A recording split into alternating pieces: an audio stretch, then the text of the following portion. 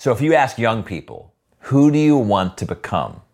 They always answer the question incorrectly. They typically answer the question with a response that is a profession or career.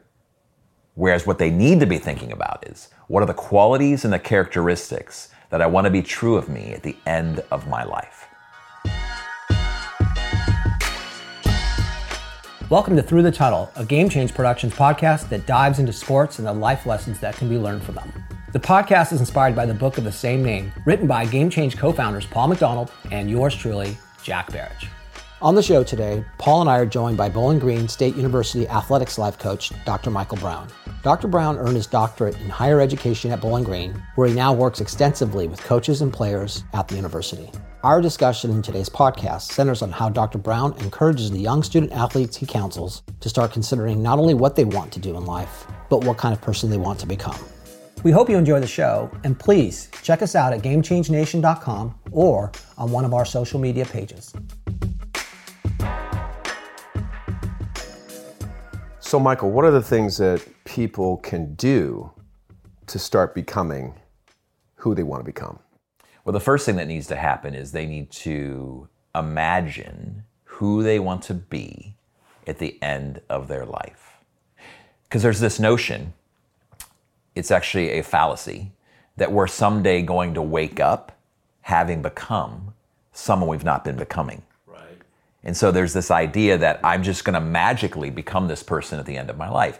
So when you ask becoming questions, as opposed to accomplishing, performance, doing questions, the way to become, to focus on becoming, is to think about who do I want to be at the end of my life, specifically the qualities and the characteristics that I want to be true. So it's all about perspective, Paul. So Michael, you work with a lot of student athletes at Bowling Green. I think these are the types of questions that maybe people with a little bit more age under the belt are thinking about. How do we get younger people to start thinking about the type of person they want to be and become in their life? Well, the most important work I do, particularly with athletes, is helping untangle their identity from their person. Because sport is all about performing. Identity is about becoming. And so even particularly for younger folks, I want them to believe certain things early on in that first season of life, like 0 to 20, 25 years old.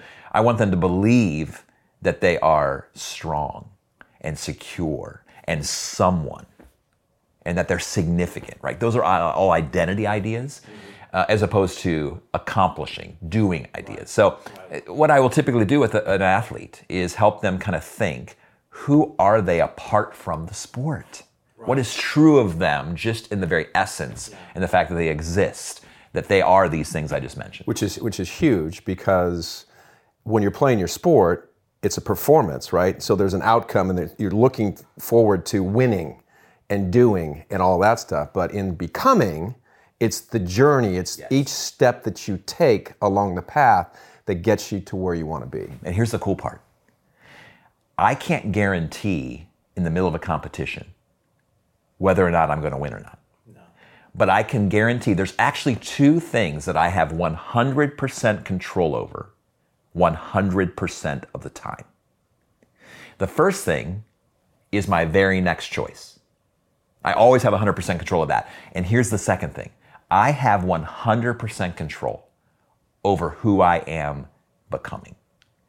Not how I'm performing, because there's always going to be factors I can't control. But at the end of my life, I actually have 100% control on who I have become. So like a real simple example is, I'm going to become, or I am, a person who's kind. Exactly. I say thank you when somebody gives me a cup of coffee, et cetera, et cetera. Well, it's funny you say that, because I actually spoke to a young basketball team.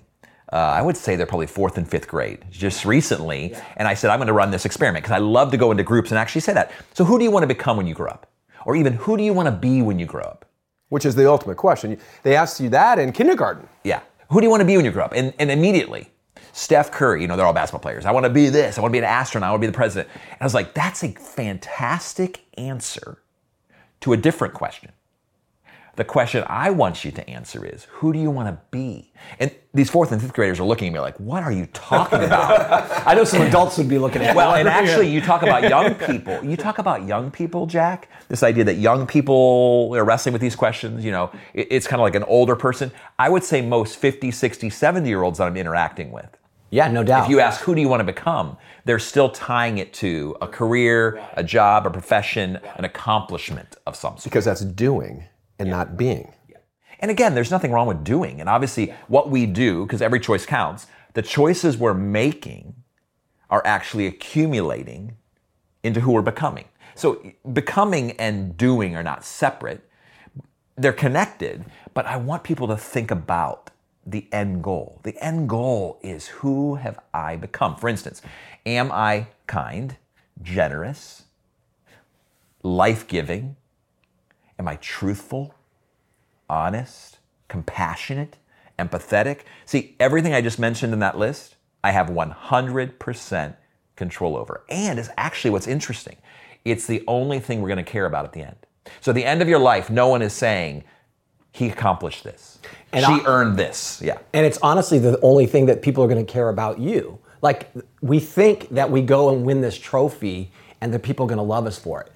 People who don't know us might love us for it, but the people who really know us, some point that trophy doesn't mean anything. And even people who don't know you that well, they don't love you. I mean, again, their relationship with you is, they're a fan. Superficial. Yeah, the deeper relationships are those that respond to people that have those qualities. So the question I have for you, Dr. Brown. Well, we're not calling him Michael, we're calling him Dr. Brown now? Well, we're on, this is like an official podcast. Right? Yeah. So we call him DMB, Michael, Dr. Brown, Dr. Michael Whatever Brown. you prefer, Paul. Whatever, you respond to all those. Whatever you prefer, QB. USC QB. So don't you have to decide like who you are becoming, who you want to become during that process of making a choice? Of course. So every choice connects to the end product, to the final outcome. Right. So when I say the perspective is the most important thing, I talk a lot about the 8 essentials to success. And some of them are the plan, proactivity, passion, persistence, people. I won't go into all of that today, but the most important essential to success is the first one, and that is perspective.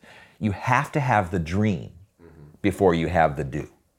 Because if I don't have the dream, my doing doesn't seem to connect to anything. I'm just kind of wayward and I don't really know where I'm heading. So for me, my encouragement to anybody listening or watching today is to imagine who you want to be at the end of your life. Imagine yourself literally sitting at your 90th birthday party. And what do you want people not only just to say about you, because they may or may not say it, but what do they want to believe to be true of you? Well, whatever that is, whatever that picture, that very vivid picture is, it's not going to happen by accident. Let me give you some examples. So when I was 24 years old, I actually wrote my funeral journal. I actually wrote out what I wanted to be said that is true of me at my funeral. Now, granted, no one's going to read it and say, here's what dad wanted, or here's what my husband wanted, or my friend wanted to say. But here's a couple things that are in there. I want my kids to say, my dad is my best friend. I want my wife to say, although Michael spent so much time in front of cameras and crowds, that he was always happiest at home with us. I want my friends to say that my friend Michael Brown cared enough about me to ask me the hard questions. I want them to say that he was a man of character and integrity and that he finished the life marathon well. Now, these are things that I continually am reviewing in my mind because it's about perspective, so that when I'm making a decision at noon today or at 2 p.m. today or at 5 p.m. today, I actually am making choices in light of that. You've got that North Star. Well, here's a true example. No one's ever read my funeral journal. But actually what's happening, because again, the goal isn't here, read this so that you can say this about me someday. It's a self-reflection tool for me. Yes. But what's interesting is I have found already that some of the things that I wrote at 24, almost 30 years ago, are starting to happen. Perfect example. So I officiated my older daughter's wedding, and my son, Justin, my oldest son, was going to get married, and he said, hey, Dad, can we talk about the wedding? I thought he's going to ask me to officiate the wedding. Well, of course I am. And he says to me, Dad, I just want you to know that Noelle and I have decided we don't want you to officiate the wedding. I was kind of a little taken back. He says, you know why? Because I want you to be in my wedding. Because you are my best friend. Wow. Yeah. He had no idea. Wow. Well, that I wrote that in my funeral journal. And I think what was powerful about that is I have been really making significant choices over the last 25 years to invest deeply in my relationships with my kids and to build that bonding relationship. Because again, I'm not going to wake up having become someone I haven't been becoming. I did that at probably 53 or 54. But 24, that's a hard thing for someone to wrap their head around, right? Because you're not thinking about death at that age. You're thinking about all of life. You can't even imagine what death would be like. And I don't even want people to necessarily think about death. I want them to think about outcome, the end, like imagine the mature me, the self-actualized me, the most spiritual me, the most best version of me. I want them to imagine that, not like make sure I get my act together before I die. But I'm actually speaking into student athletes' lives, and particularly who are so connected to performance. Particularly in the second season of life, there's certain things that I want people to, now obviously believe to be true, but also lies that I want them to reject. For instance, I want individuals, particularly as they move into those 20s, 21, 22, 23, they have to reject the notion that my worth is based upon what I accomplish, that my value as a person is found in accomplishment. That my self-image is dependent on the approval and the affirmation and the praise of others. Yeah. And as you do that, you actually, as you're set free from that, you can begin to focus on becoming. Yeah. It's interesting because you deal with, an athlete playing college sports is more or less a high achiever. I have a really interesting contrary example. I happen to have the opportunity to interview a guy named Father Greg Boyle. He started this thing called Homeboy Industries here in Los Angeles. And what Homeboy does is they work with former gang members, or actually active gang members, to help them become former gang members. And one of the things that Father Greg said when I interviewed him was that the biggest challenge he sees with people in the inner city, poor neighborhoods, especially those who are in gangs, is a failure of imagination. They just don't see a better way out, so that's why they become part of a gang, and that's why they think that's the only thing that they can have in their life, because it's the only thing they know.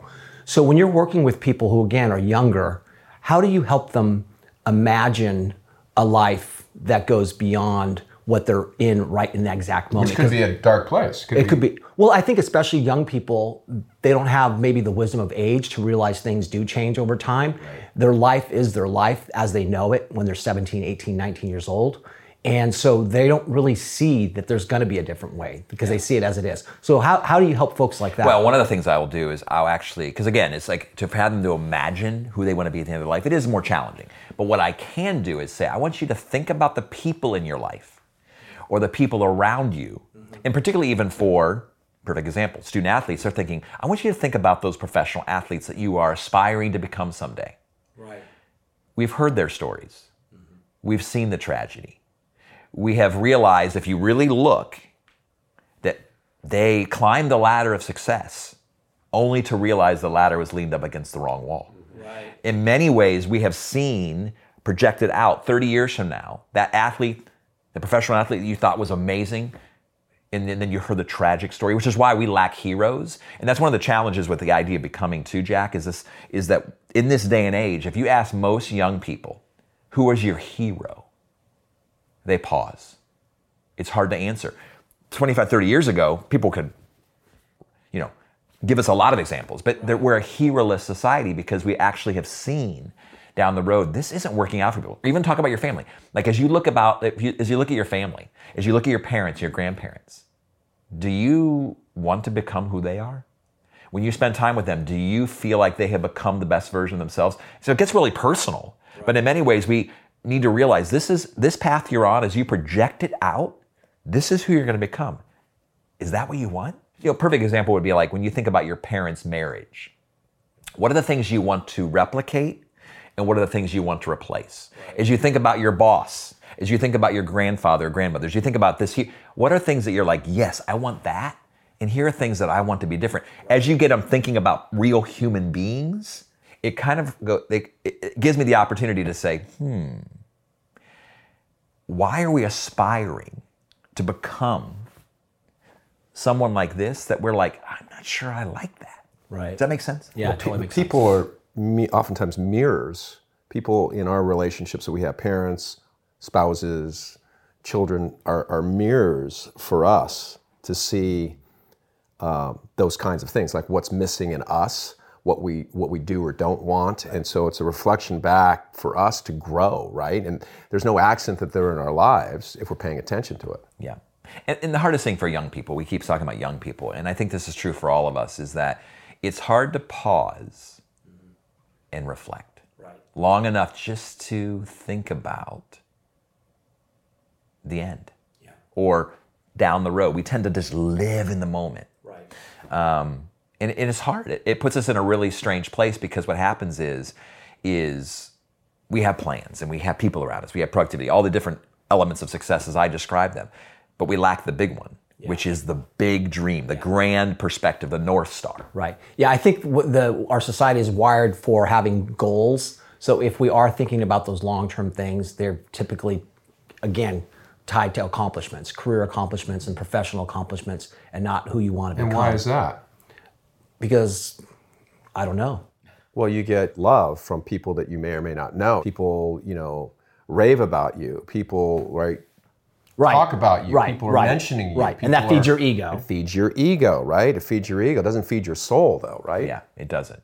And it tends to be counterproductive to who you actually want to become. Because if we take our cues from the fans, if we take our cues from those who are fair-weathered fans, think about it. And I do have this conversation with young people as they think about who they want to become, because they're shifting. They're kind of like, I want to change based upon these people's perception of me, my friends' perception of me. I said, the person right now you're performing for, the person right now that you're shifting your whole trajectory of who you want to become, chances are 3 years from now, you're not even in communication with them. Right. 10 years from now, you don't even remember their name. And yet we have focused our energy and our attention, and we're taking, like I said, our cues from these individuals, instead of looking inside and dreaming and imagining, as you said, who do I want to become? Hey guys, thanks for listening to Through the Tunnel. If you like the show, please be sure to subscribe, rate, and review it. It'll really help others who love sports and the lessons they provide to find the show, and together create Game Change Nation, a community that is dedicated to lifting each other up. Also, we'd love to hear your stories, so please visit GameChangeNation.com or any of our social media pages to give us your take on sports and life. And finally, check out our book, Through the Tunnel, which is now available on Amazon. Thanks again for listening, and have an awesome day.